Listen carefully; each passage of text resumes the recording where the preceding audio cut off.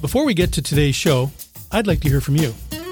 This show is nothing without our listeners, and we want to make sure we provide you with what you're looking for. Our mailbox is open to all suggestions.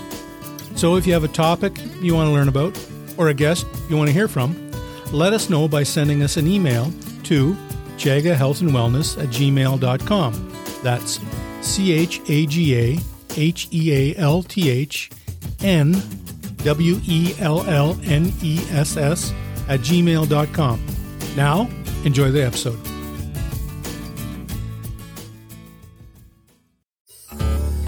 What brings people together more than fishing and hunting? How about food? I'm Chef Antonio Maleka, and I have spent years catering to the stars. Now, on Outdoor Journal Radio's Eatin' Wild podcast, Louise, Hooksett, and I are bringing our expertise and Rolodex to our real passion, the outdoors. Each week, we're bringing you inside the boat, tree stand, or duck blind and giving you real advice that you can use to make the most out of your fishing game. You're going to flip that duck breast over once you get a nice hard sear on that breast. You don't want to sear the actual meat. And it's not just us chatting here. If you can name a celebrity, we've probably worked with them. And I think you might be surprised who likes to hunt and fish. When Kit Harington asks me to prepare him sashimi with his bass, I couldn't say no. So whatever Taylor Sheridan wanted, I made sure I had it. Burgers, steak, anything off the barbecue. That's a true cowboy. All Jeremy Renner wanted to have was lemon ginger shots all day. Find Eating Wild now on Spotify, Apple Podcasts, or wherever else you get your podcasts.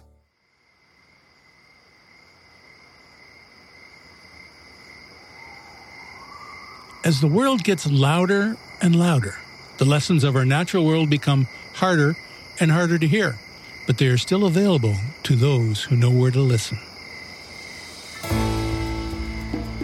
I'm Jerry Ouellette, and I was honored to serve as Ontario's Minister of Natural Resources. However, my journey into the woods didn't come from politics. Rather, it came from my time in the bush and a mushroom. In 2015, I was introduced to the birch-hungry fungus known as chaga, a tree conch with centuries of medicinal applications used by Indigenous peoples all over the globe. After nearly a decade of harvest, use, testimonials, and research, my skepticism has faded to obsession, and I now spend my life dedicated to improving the lives of others through natural means. But that's not what the show's about. My pursuit of this strange mushroom and my passion for the outdoors has brought me to the places and around the people that are shaped by our natural world. On Outdoor Journal Radio's Under the Canopy podcast, I'm going to take you along with me to see the places and meet the people that will help you find your outdoor passion and help you live a life close to nature and under the canopy. So join me today for another great episode, and hopefully we can inspire a few more people to live their lives under the canopy. Okay, welcome to the show, Hugh, and thanks very much for taking the time to be here. Thank you very much. It's nice to be here. Yeah, no problem. So tell us, Hugh, tell us about your business. Now, first, before we get into that, I should say that a lot of the podcasts, and people might be wondering why we're talking about propane in this case, and Hugh will go into that because he's the expert. But we get a lot of inquiries from a lot of off-grid people about propane uses and things like that. So how do you use it in the places? So that's why we want to move forward with this. But tell us a bit about your business, Hugh. Well, propane is, like you said, it's not a very glamorous thing, but we're in the propane business. I work for a big company called Superior Propane. They've been around since 1951. And they're a great Canadian story. They're the largest propane company in Canada, but they have 2,000 employees in Canada that distribute and deliver propane. But we're also in the United States now. We bought up a whole bunch of U.S. propane companies, and we're the fourth largest propane company in North America now. So I'm an employee at Superior Propane, and I'm in business development and sell propane. And I get up every morning and try and help people use this great fuel in all these really cool and exotic ways. It's awesome. Well, that's fourth largest. That's amazing. And now in the States, that's a good Canadian success story. Absolutely. Yeah. Yes, absolutely. It's a great company. In the United States, it's under a company called Superior Plus. And and we maintain the names of the companies that we acquired. So it's but that is the holding company. And in Canada, we use the brand Superior Propane as the marketing entity of Superior Plus in Canada. Very good. Well, so you tell us actually, what is propane and how do they make it? Like, what is propane? A lot of people, these are some of the questions that I find off from a lot of the off-grid sites that I'm associated with and monitor. And so I thought I'd bring up the question. So what is propane, and basically how do they make propane?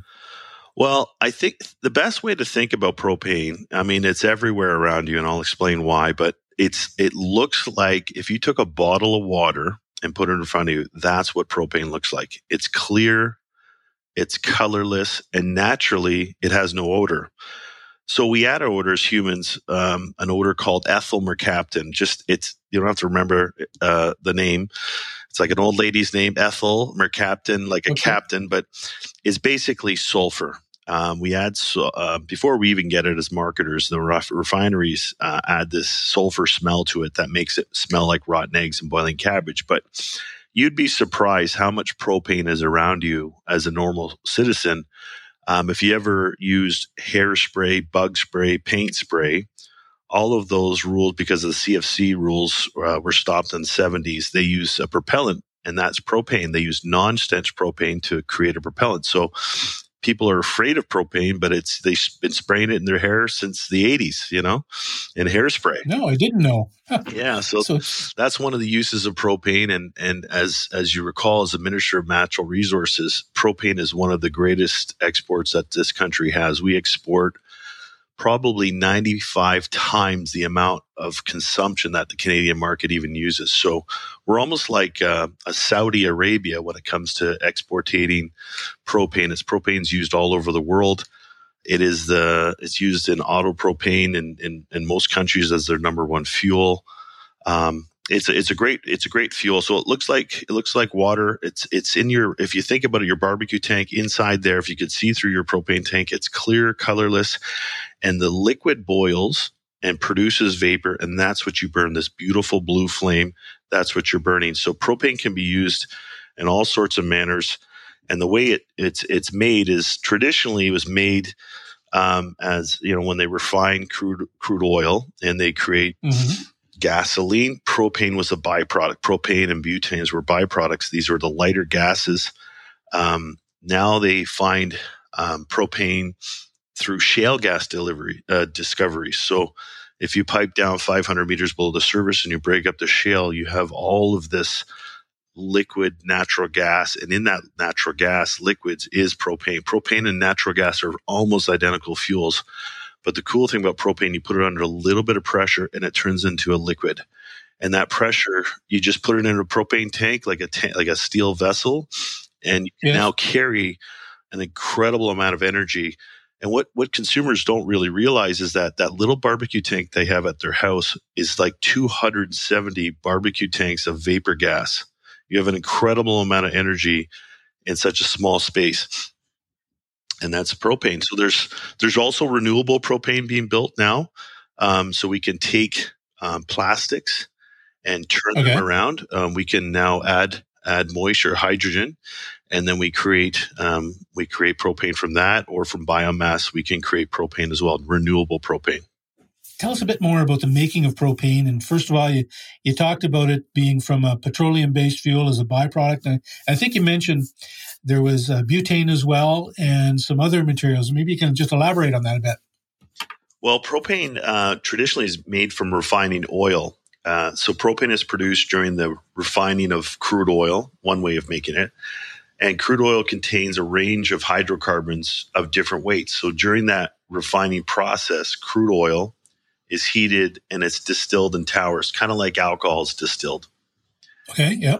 And different hydrocarbons are separated based on their boiling points. So propane is being a relatively light hydrocarbon because it has only three carbons, is separated from the heavier components that are collected, like diesel and oil.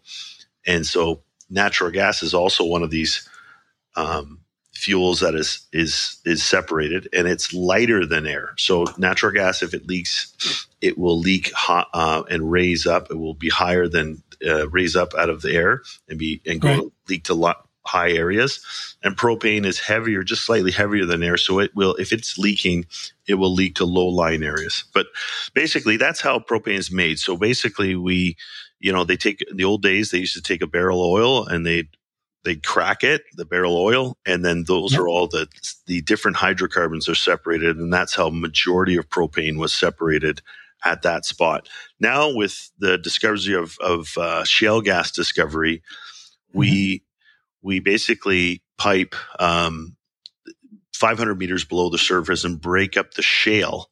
And during that breaking up the shale, those hydrocarbons, including propane, are extracted. And so during that processing, the processing plants, they'll take the impurities like water and sulfur compounds and heavy hydrocarbons out of that shale gas, and they'll separate the natural gas and propane. And that's why we've got an incredible amount of natural gas and propane in Canada. So when you take this barrel of oil, and you basically separate it into the various gases, and there's, I guess there's no oil left over from the barrel? Is that how that works? Yeah, I mean, if you think about it, their goal back in the day was to get gasoline. So they would crack a barrel of oil, get the gasoline. That's their number one goal. Propane was this byproduct, and they didn't know what to do with it. That and natural gas, they used to just burn this stuff.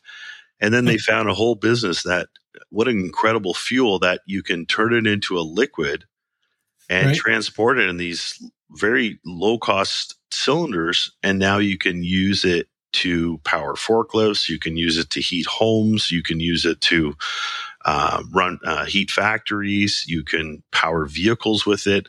So it was this incredibly dynamic fuel that was kind of like, it was this separated gas that they just didn't really want it. And that's what created the propane industry.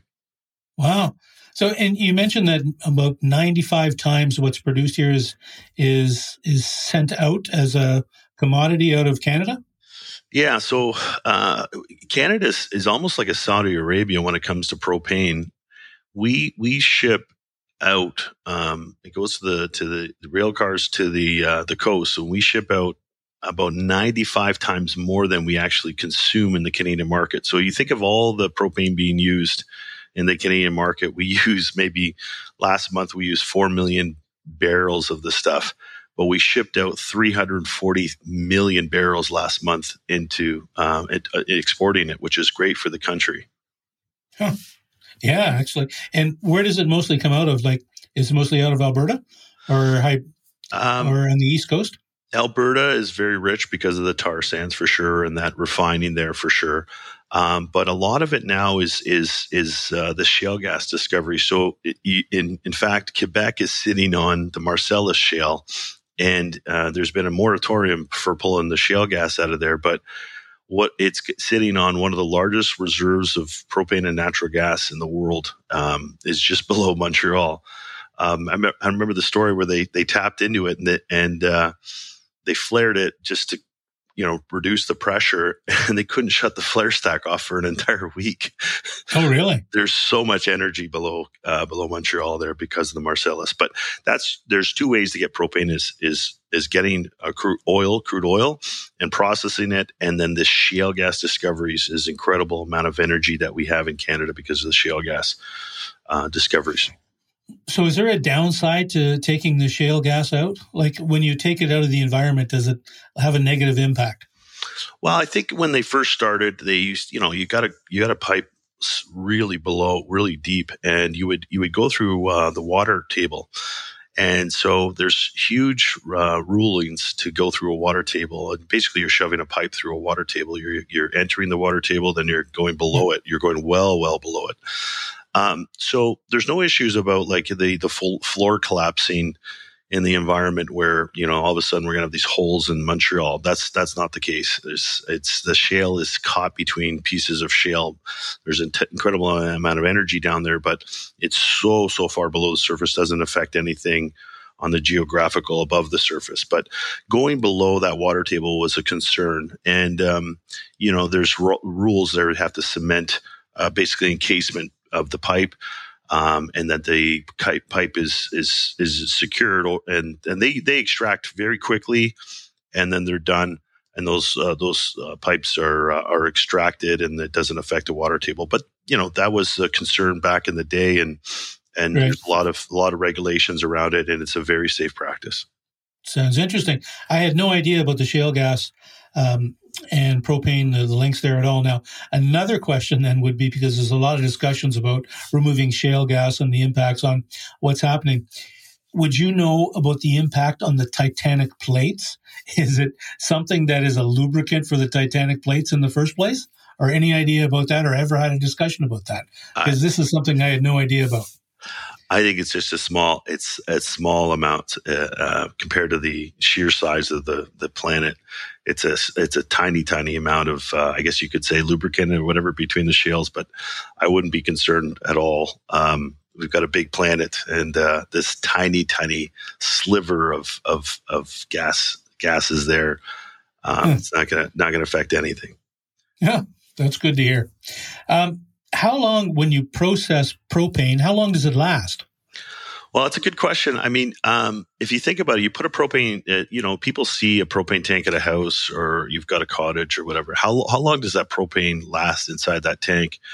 You'd be surprised to know that it will last for 50 years in its liquid and vapor state, and will never change states. After about 50, maybe 100 years, you're going to start seeing that that propane will maybe. It's possible that it would turn it back into an oil, what looks like an oil, but propane lasts a long time inside of a tank. So if you think, compared to gasoline, a month, 3 months, your gasoline can is, unless you're putting some additives in it, your gasoline's no good. Propane lasts 50 years in a tank. Don't even worry about it. Okay. And then, what are the ways that they store propane? And I'm not talking just about the tanks that, the 20, 30, the 10, 20, 30, 40, 100-pound tanks and larger. A lot of that is used for transporting back and forth, and it's a regular usage and filling up when you're doing your barbecue or whatever you're using it for. But how do they store propane? And this is kind of a leading question, because being the minister, I had to sign off on storage in different ways. How do they store propane for large volumes? Well, typically propane, you can think about it, it comes from the refinery in Alberta, and it's piped all the way across Canada. Then it dips into the United States, into Michigan, and then it comes up back into Canada. And then propane is stored in specifically designed tanks, like pressure vessels. We call them pressure vessels in our business, and cylinders, of course, once it gets down to a plant. But yeah, they're above ground tanks. They can be above ground. These are large cylindrical tanks that are located outdoors. They're giant in size. They may hold 90,000 gallons of propane.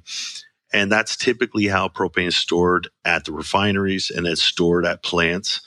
The refineries also store them in salt caverns, if you can believe that. We actually pump salt caverns once we have a ton of fuel, especially in Ontario. We've got these empty salt caverns. We pump propane into those salt caverns, and we store it, because we obviously, that most of it's used during the wintertime, and then they extract it at that time. There's also underground tanks. They've got those same tanks that are protected for the underground. They can be buried in high land areas that require, if you don't want to see the tank, a consumer can hide their residential tank in the ground. They do that a lot in Florida. Or if you're in a city area or a very congested area and you want to put the tanks, you can bury the tanks below the surface, and that's where the propane tanks are. So, and it's not a problem burying those tanks. And is it a different tank that they bury below when they're using it for personal use, like their households? No. It's actually the steel. It's the same steel tank, same valves. The valves are a little bit different. There's a shroud there. You bury a tank 6 feet below, but there's a special coating on the tank that protects the tank for the longevity of how long it's going to be underneath the ground. And then we have these sacrificial bags, I guess, kind of like your water heater. There's this, in your water heater, you've got this rod in your water heater that is your kind of sacrificial rod that doesn't allow your water heater to corrode. The sacrificial rod is taking this negative energy, and it's eating that away. So these sacrificial bags protect the tank from corroding, and we do an annual inspection on those bags, make sure they're working. If they're not, we've replaced them, and that protects the tank for years and years underground. Interesting. Yeah. So, and you mentioned the salt caverns. Now, I know as Minister of Natural Resources, I had to sign off on storage, but I thought it was mostly natural gas that they were storing below ground in well areas. Would that be the same for propane, or is that something completely different? Same thing. I've never actually seen it myself, but that's what they do, and they store it in there safely. And but most propane, when you get in your neighborhood, I guess you could say, not your neighborhood, but your local propane marketer will have an above ground tank, and the propane is transported either on rail or on the road. You'll see these big transport trucks carrying propane. They're very roundish cylindrical white tanks carrying propane in liquid state. They bring it to a plant, they drop it there in a liquid state, and then little bobtails will deliver it to residential or factories. And we separate that gas and we deliver it into cylinders, like 100-pound cylinders or forklift cylinders for forklift, or obviously your barbecue tanks are filled from the big storage tank at a yard. So, Hugh, what sort of usages, and I'm mostly discussing about trying to talk about off-grid uses that people use propane for, because it's a way you can take it in. And I know a lot of the northern communities, in Ontario, for example, they use ice roads to get a lot of things in for the entire year. And what sort of uses do they have for off-grid applications? Well, you think about like most of the city dwellers, people live on natural gas, and they enjoy the nice things about natural gas. You got a furnace that heats your home. You've got hot water from natural gas. Your stovetop might be on natural gas. But any appliance that runs on natural gas can easily run on propane, and it's just a different change in the orifice, and I can explain that. But basically, off-grid uses of propane will be heating homes, cabins, any outdoor space. Outdoor spaces can be anything off the grid can be heated with propane, meaning grid being natural gas grid. You can be on the propane, using propane. You can heat your home. Cooking, obviously, stoves, grills are used as portable or in your home to run, to heat and cook. Refrigeration, I mean, you could use propane to be your refrigerator. Propane is used instead of electricity in that situation. You've got hot water tanks that run on propane that give you hot water. You can have lighting with propane. Obviously, power generation is big. You can have a backup power generator attached to your home, and you can create your own power and living off grid using propane. And those propane refrigerators seem to last a long time. Yeah, from all the indications that I've seen. Well, it's quite an interesting thing. Those refrigerators run on propane. Propane's in a tube, and because it easily moves from a vapor to a liquid, you can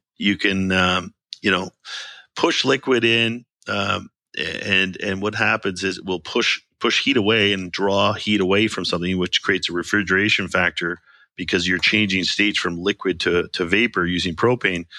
And you'll be surprised that in a lot of grocery stores, propane is that inside those tubes that's being used as a refrigerant, and you've got a little electrical motor. But on an off-grid refrigerator, what's happening is they're using a small flame creates electricity through a thermocouple, I think, and that creates a small electrical impulse that powers this change and moves the fuel.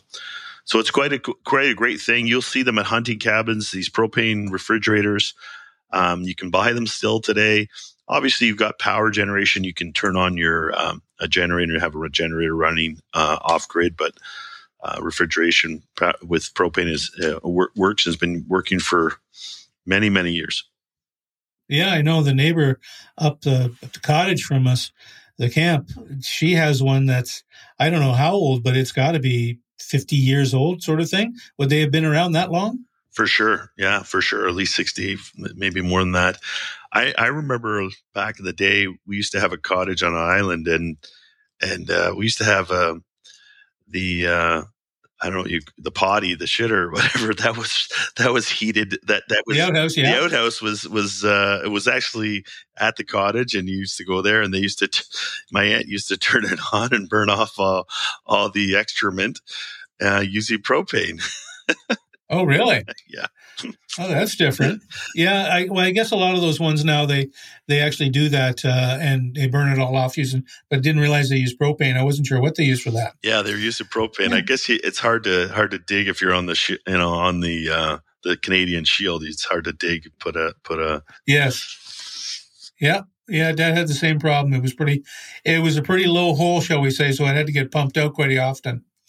But now, when you're using things like a generator or even a heaters, propane does not provide as hot a heat as, say, diesel. Is that something you're familiar with? Well, I think the better question there is for people to understand propane and natural gas, because they use a lot of natural gas, and I'll get to gasoline and diesel. Okay, so when you compare propane to natural gas, because those fuels are almost identical, they have that, if you think of a stovetop running on natural gas, you got a beautiful blue flame. Remember your barbecue, you got a beautiful blue flame. Propane is actually 2.5 times hotter than natural gas. So you need less propane to create the same BTU, British thermal units, of energy heat output. And so think of it like this, Jerry. You've got a Slurpee straw for natural gas. Your orifice is like a bigger straw. And propane needs like a coffee straw. And so we've got these injectors that inject vapor propane or vapor gas, natural gas. And so you've got these Slurpee straws injecting natural gas into your furnace, and that's what heats your home. With propane, it's the same furnace. We simply take out these Slurpee straws and we put in these coffee straws, these smaller orifices, and now your furnace runs on propane. So for the consumer out there, when they want to bring and they want to have the same amenities that they have at their cottage or their off-grid home, they can get anything that runs on natural gas. Like an appliance, like a stovetop that runs on natural gas, there'll be a conversion kit to run it on propane. Even their dryer, if you would like the amenities of a natural gas dryer, you can get a propane dryer. I have one at my house, a propane dryer. It's the greatest thing. I don't use electricity. I'm kind of like off grid, I guess you could say. Well, it's plugged in, but I mean it's heating with propane, and I have no static electricity. It's amazing. Oh, really?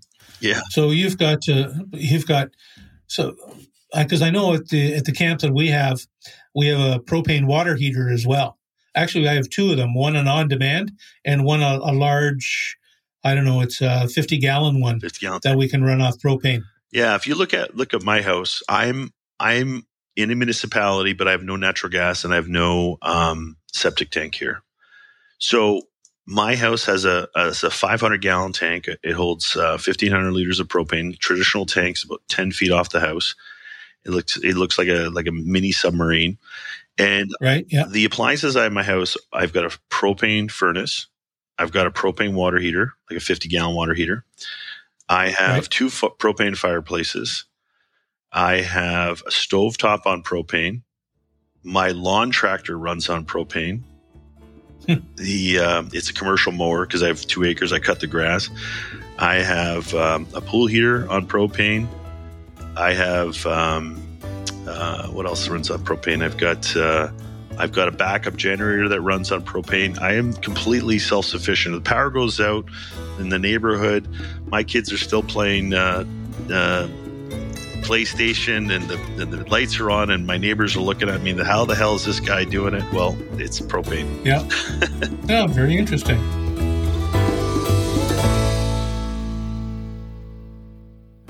It's Toronto Sportsman Show time, and this year we're part of the entertainment. And by we mean the entire Outdoor Journal Radio and Fishin' Canada crew. That's right, the entire crew will be in-house hosting live podcasts with guests, interacting with listeners, and fielding questions from our audience all week long, March the 14th to the 17th. Tickets are on sale now, and fans of our show are getting 15% off their admission price by purchasing with the link in our bio. Don't miss this incredible opportunity to spend a weekend with us at Canada's premier event for outdoor enthusiasts.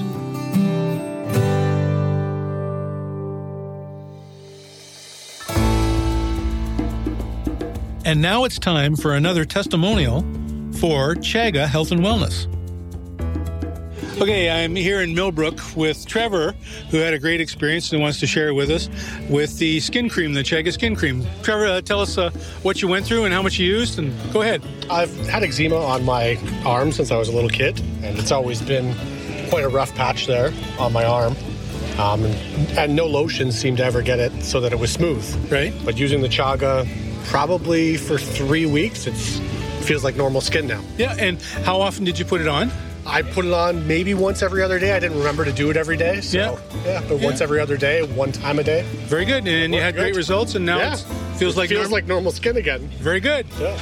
And you didn't try anything else, so you figured that's what... No, it worked, so I'm sticking with that. Very good. Well, thanks, Trevor, here in Millbrook. Yeah.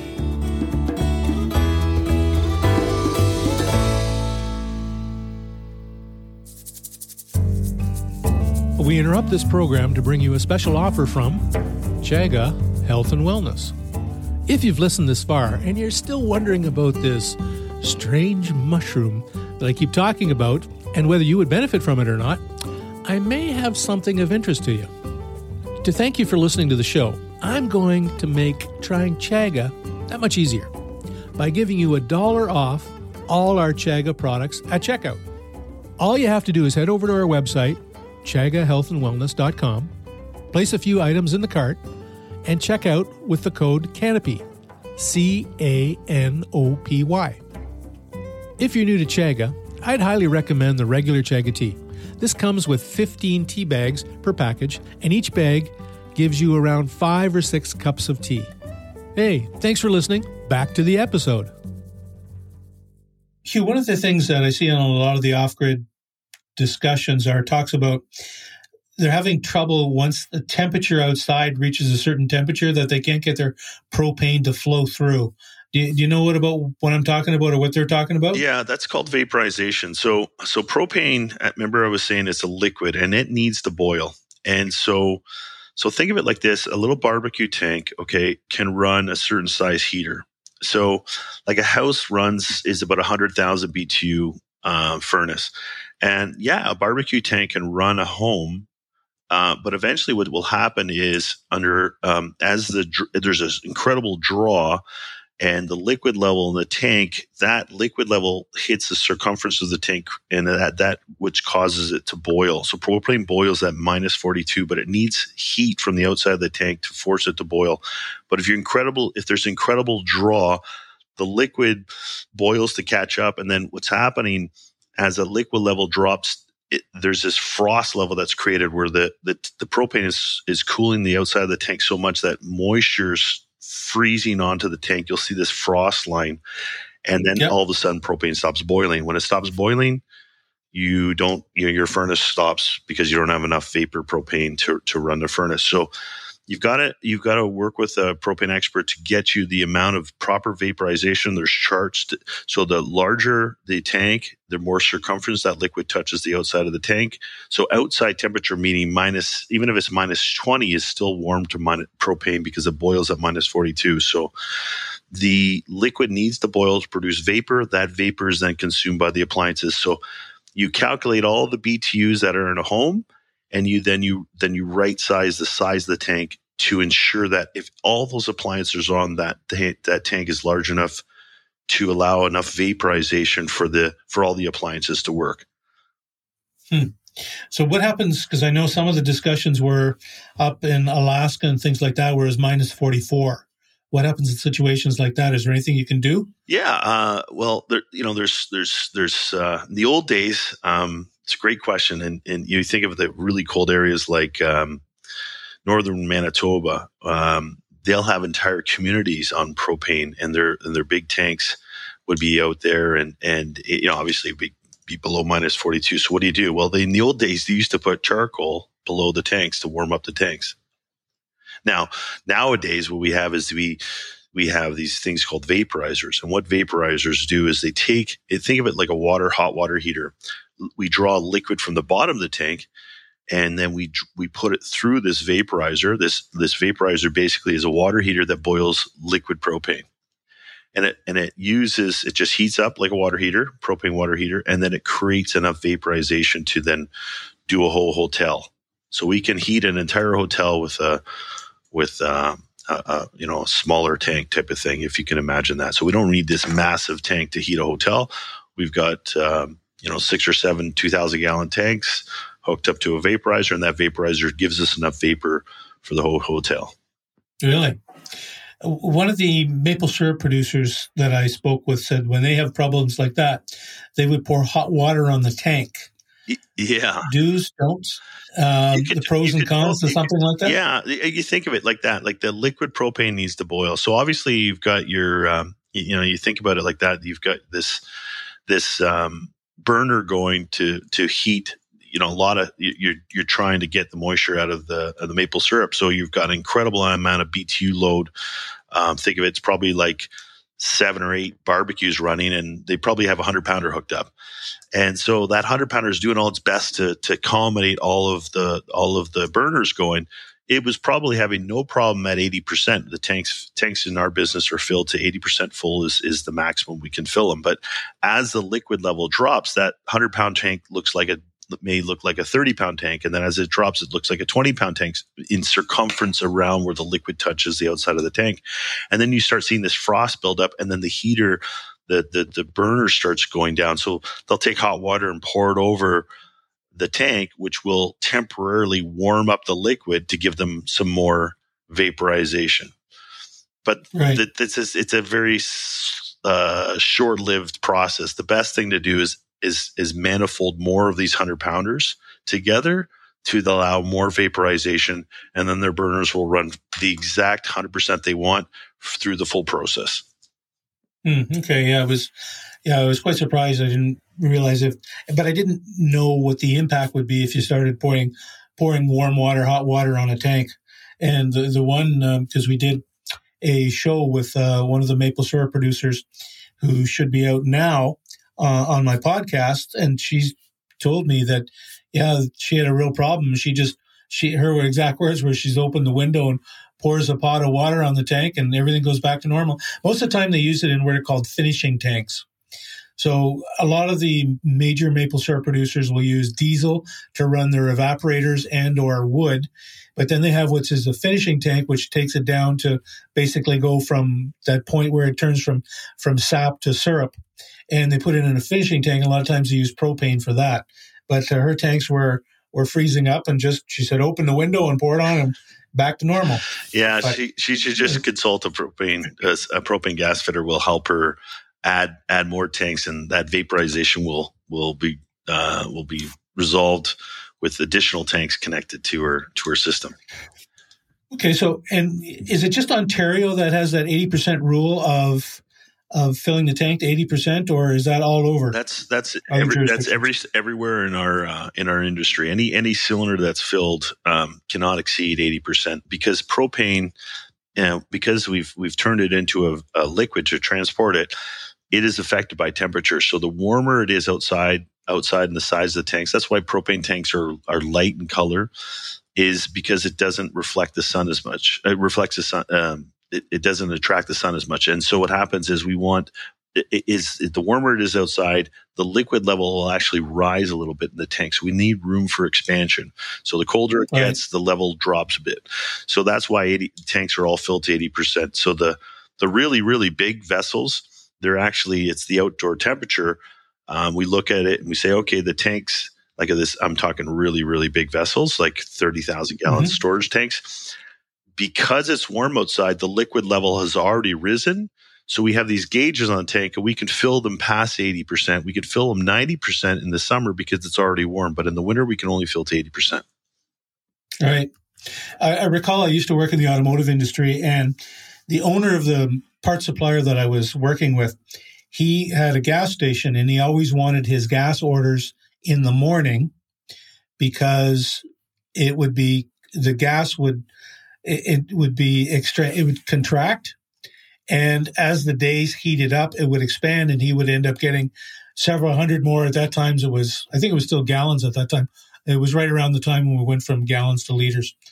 And his gallons would expand. But now if you read on the gas pumps, it's fuel adjusted to a certain specific temperature. And obviously it's the same for propane. and that's why it's for expansion reasons. So is it better to fill it when it's cold or when it's warm? You're going to get more? Which way? Yeah, no. All our industry is highly regulated, and so all the meters that meter chambers that are when you see in a bobtail that's delivering propane, they're what is called temperature compensated. So it doesn't matter what the temperature is outside, if it's hotter or colder. Those meters they measure exactly a liter of propane, not a spoonful more, not a spoonful less. There's funny stories in our industry of a guy compromising his metering chamber and just doing that, like heating his truck up, bulk truck in a business inside a building, and then going out and rushing out and doing deliveries and charging his customers a little bit of more gas. But he got caught because his truck vented inside the building that he was storing it overnight and blew up his building. So he's no longer with us. He learned the hard way. But there's temperature compensating for many reasons. Obviously, we want to be truthful to the client, the customer. Weights and measures is all over it. And propane expands, but there's mechanisms to make sure that the customers get exactly the amount of propane that they've paid for. Very interesting. So, Hugh, what are some of the reasons why there's such a large fluctuation in propane prices? I mean, it goes up and down like gas, but I know it seems, and I have a special maple syrup where I use propane, which starts right about now in the middle of February, and where several months ago it would be almost 20 cents. Is it a pound or a liter difference? Yeah. What's the reasons for that? Well, so propane is a commodity. Okay, so it's like gasoline or diesel. It's a commodity, but there are reasons for the variations in price, and that could be the time of the seasonal demand of propane. Usually in the winter, there's more being used, in the summer, less being used. There's things that pressure it, which are crude oil prices that can push pressure on the price of propane, because the way we price carbon is and I'm talking the refineries. Diesel, because it has more carbons, is more expensive. Gasoline, less carbons, less expensive. Propane, even less carbons, less expensive. So they price it based on carbons. So a change in the oil price of crude can put a direct pressure on propane. But because a lot of propane is now from shale gas, natural gas and propane are on their own kind of wavelength now, but still oil can affect it. Geopolitical factors can affect propane in the oil business. You've got a war going on. Sometimes that can escalate it. You've got seasonal issues where, like this year, we've got a warm winter. Propane should be going down. We're going to see a big drop in propane. But yeah, so if you think of it, propane, the price of gasoline, a lot of people see that on the streets. Let's say it's $1.80 a liter. Propane's relatively half the price of that. So think of it that when you're buying propane, and there's situations where you can look at considering contracts and fixing your rate or going a variable rate, kind of like a bank when you want to go variable mortgage or fixed mortgage. You're going to pay a little bit more to get a fixed contract, but you've got some price stability there. The seasonality of propane, you want to buy those fixed contracts in summer. Usually with propane will be its lowest point around June. So you want to look at buying a fixed rate, or we call it a risk managed price, kind of in June. And then that will give you a price for a whole year. And that won't matter what happens in the market. Any conditions in the market are not going to affect you. So, we recommend that, you work with your propane supplier. You can get a fixed rate based on how much you use. If you don't use a lot of propane, you just go in the spot market and away you go. But about half the price of gas is kind of where you want to be. Okay. Now you mentioned a lot being shipped out everywhere and various factors like the war. So is a lot of propane being sent over to Europe? There's a lot of propane going to Europe, a lot going to China. But that's a good thing. In fact, the more propane that's being created in a domestic market is better for those that are in the market. So think about it. We don't use a lot of propane consumption in Canada. I mean, there's a lot being used, but in relatively to what's exported, we export almost 100 times more. 95% more is exported. So that's a good thing. The more there's being produced, the more production, the lower the cost is going to be. So that's good for the Canadian, people in Canada. It's fantastic. Oh. Now, is there any problem with laying the tanks like 100-pounder or even the 20 or 30-pounders on their side when they're being transported and then using them right after? Well, if you think about it, think of that bottled water or propane, right? So the bottle of water, when you tilt that bottle of water on its side, the vapor area is up on the top. The challenge with a propane tank, all propane tanks are designed with what is called a relief valve. And there's a valve basically at the top of the tank. So if you think of a barbecue tank valve or 100-pound tank valve, the relief valve is on the backside. It's basically a spring. And that spring under pressure, so if let's say the tank was overfilled or put it in a situation where there was flame impingement like a fire, that pressure, that liquid would boil to produce pressure, vapor. That additional vapor in the tank creates pressure, internal pressure, and as that pressure increases, that spring that's on the top of your propane tank gets compressed and releases the vapor pressure to hold up the integrity of the tank. So when you go and transport that tank, we want that vapor valve where the relief valve is, to be in the vapor zone. So when we transport tanks, Transport Canada wants us to transport them upright, secure, and ventilated. So don't transport your 100-pound tank. It's got to be in an open pickup truck. So it's open air. Strap it. I recommend 2 straps to hold it in place. And it's ventilated because it's outside and you're good. You don't want to put back in the old days, you could overfill a propane tank. Now you can't overfill a barbecue tank, but we don't want to put it in the back of a trunk. A trunk, gets really hot in the parking lot, and we don't want that heat to vent that propane, because that one propane tank can expand to 270 tanks of vapor gas. It could easily fill up your vehicle with vapor propane if it were overfilled and in a hot environment without any ventilation.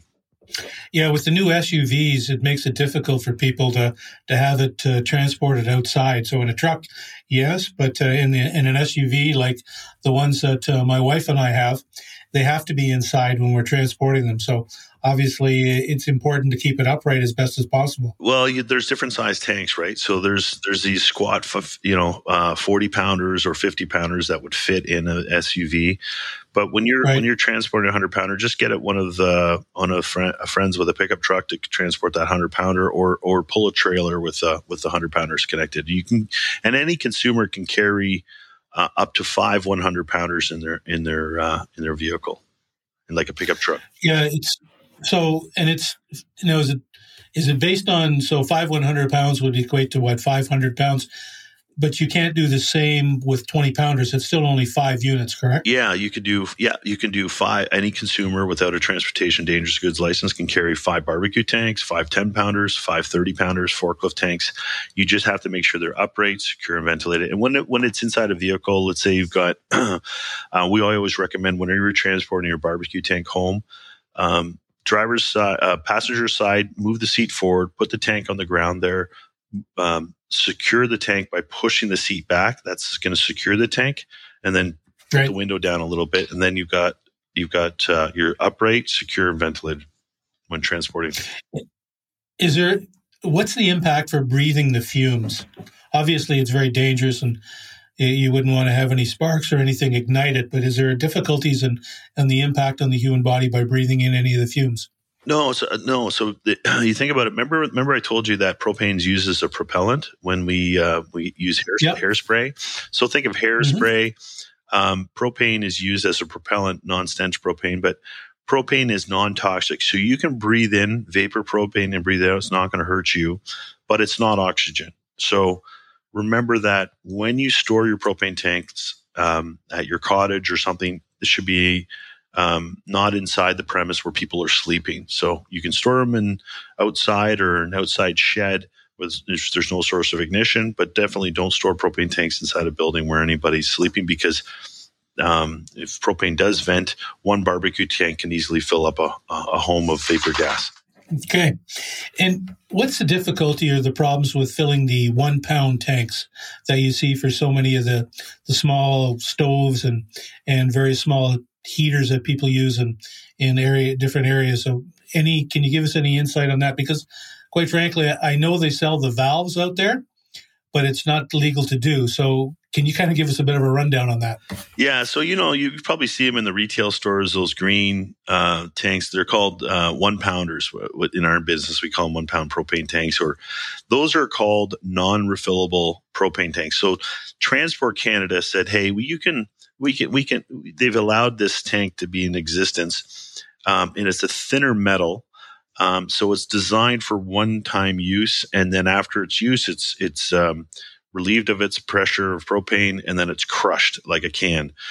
And so the challenge with those tanks is, because Transport Canada made them such a thin metal, they're safe for that one use. But there's a company out of California that actually made, because people said, oh, I want to reuse these 1 pounders. So you can actually buy a specific, Transport Canada approved, or DOT, Department of Transportation approved, refillable 1 pounder. They're available. It's a little more expensive tank, but they're allowed to be refilled. The challenge with refilling in our industry is that a lot of the dispensers and the equipment that dispenser. So if you go to Costco or you go to Canadian Tire, want to refill a 1 pound tank, our industry, our scales are not designed for that much precision. And so we don't refill 1 pound propane tanks because they're not allowed. They're one-time use. But even the ones that are able to, if you go and buy this one tank, 1 pounders that is refillable, you do it yourself from maybe a small barbecue tank by flipping the tank upside down and filling it by liquid yourself. Right. Because then you've got to have a proper scale, because you're talking about milliliters, just like filling a pop can with a barbecue tank. It's a tiny amount of fuel to fill those 1 pounders. Mm-hmm. Yeah, it's kind of surprising. They sell these valves where you hook them to a 20-pound tank. You put your 1 pounder, I believe the way it works is in the freezer, and then you hook it up, and then you turn the 20-pounder upside down, and you leave it for a period of time. And it fills by gravity, because you've got the barbecue tank hotter than the 1 pounder, and the liquid will rush into to 1 pounder. But the challenge with that is you could easily overfill the 1 pounder. And absolutely, becomes very dangerous. Highly not recommended. The best thing to do, honestly, if I were you, if you use a lot of these things, whatever that appliance is, let's say it's a tailgating barbecue, you're like, man, I use these barbecue, 1 pounders, all like a ton of them. There's a little hose that has the end that it's a male end that is like, it mimics the 1 pound propane tank, and then that hose then hooks up to your barbecue tank. So that's what I would do. Buy that hose. You can get it from a company called National Energy Equipment. You can buy them on probably Amazon. Any camping store will have them. You've got a tank that has the one connection that looks like your male 1 pound propane tank, and that it connects to your barbecue, and that gives you can now hook up your barbecue tank to it and run like your barbecue and eliminate the use of these 1 pounders. Yeah, we picked up one of those, actually a 10-pounder, I think actually an 11-pounder, I think it was, tank for my son to hook up to his heater for his ice fishing hut.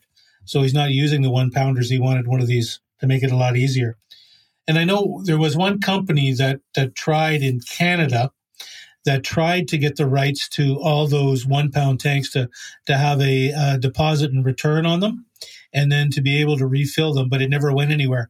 And I know as minister, I believe, and I'm not sure what the stats are now, at one point, though, one of the largest waste units coming out of provincial parks was the 1 pound tanks, because everybody was using them and you couldn't reuse them, so they were throwing them out, and it ended up being one of the largest components for the provincial parks to get rid of. Yeah, it was, and it is. And the industry, it's kind of self-regulated. Like there's value there for a propane company. Pick up the 1-pounders, they can drain it, they can reuse that liquid propane, use it for heating or whatever, and resell it. And they can easily crush the tank and sell the steel as scrap steel. So there's waste management companies that will go and get them, and there's ways to make it a bit of a profitability getting these things. If you get them enough of them, and you have the proper facility to process them, there's a little bit in there. It's not great revenue, but it self manages itself. The industry, even with barbecue tanks and any tank, any cylinder can be removed of its liquid and vapor gas, and then devalved, and then the components and the metal can be recycled as scrap metal. Yeah, there's a number of different things that I've seen as well. I've actually seen where some people have converted the 20-pound tanks or the 30-pound tanks into like a cook stove, a wood stove. Yeah. Where they take the valves off and then they flush out it all with water to make sure it was completely, and then they turn that whole stove into that whole tank, whether it's a 20-pounder or a 30-pounder, into a stove, which was rather interesting, I found. Yeah, I know with our 40-pounders, they may last 50 years out there in the marketplace. They get recertified every 10 years, but after a certain point, there may be some isolated pitting or corrosion on the tank that they don't pass a recertification. So those 420s, they look like jumbo-sized barbecue tanks. You see them on the sides of trailers and cabins and stuff like that. But they make a great outdoor fire pit or a really big barbecue. It's fantastic. So that's one of the things. So there's a recertification process with the tanks as well for the larger tanks, from 20 pounds and up, basically. And it's every 10 years, what you were saying? Yeah, in Canada, it's every 10 years. In the United States, it's 15 years. And the recertification, provided just visual inspection. There's rules and regulations to recertify a tank, but basically a tank gets sandblasted down, revalved, and a new valve goes in, gets repainted and stamped for another 10 years. So it's 10-year increments in Canada. In the United States, It's 15, and then it's 5-year increments. So I guess when you're buying your tanks, you want to check how long, when you're buying a brand new tank, you want to check the date on it to make sure you're getting your full 10 years out of it before you pay for it, right? Yeah. And the trick in the industry for a consumer is you go to an exchange facility. So what happens is when your tank's getting about to expire, you go and exchange that at Home Depot and grab one with a newer date. But we used to run that business, and that was part of the task to make sure that it's called exchange all, meaning we'll exchange anything with a valve as long as, and we didn't care about dates because it was too hard to educate the retailers to look at dates. But that's a good little trick. If you got an expiring tank, you can exchange it and kind of, yours will be recycled, and then there'll be another. You've got a tank that's got more life in it, like more years. That's exactly what I would do. And I'm using the 30-pounders now. I've pretty much gotten rid of all my 20-pounders except for a couple of applications. But with the 30-pounders, once they have the 20-pounders, because a lot of them are the propane tank ones, once they've expired and they won't be filled at a location, then that's where I go into the exchange and then take it and exchange it and get another few years out of another one. Yeah. And it works great for a lot of people, but people don't realize that option's available. Absolutely, it is. Yeah. Any major retailer will take them. Well, Hugh, I really want to thank you for coming on with us, and it's been very, very informative. How do people find out more about propane, or where can they get in touch with you to find out details, or tell us how they can reach out or where they can get in touch with your business? Well, I think there's a lot of propane marketers wherever you are in Canada. There's lots of propane marketers. Superior, being one of the largest, is going to be in your market in most cases. But you can learn about propane from going to propane.ca. It's the Canadian Propane Association. You can learn a lot about propane, all the different uses of it. Some marketers have great websites. Superior has a great website to learn about auto propane or propane for heating your home or backup generation or things like that. So there's so many ways to learn about propane. Even ChatGPT, you can go on ChatGPT and ask about propane. You'd be surprised all the answers you get, but it's there's lots of great resources out there to learn about it. And ask your local propane guy, and he'd be happy to speak about propane, I'm sure.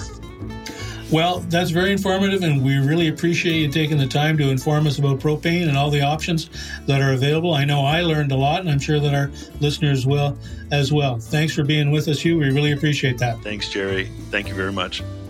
Okay. I'll talk to you. All the best. Okay. Take care. Bye-bye. Well, thanks very much, and it's just another thing that people can learn on how to live and off-grid and be a little bit more out in the bush under the canopy.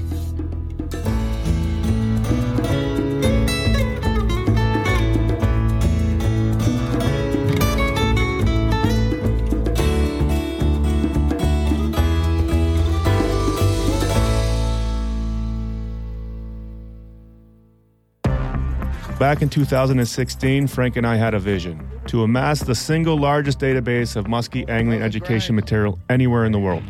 Our dream was to harness the knowledge of this amazing community and share it with passionate anglers just like you.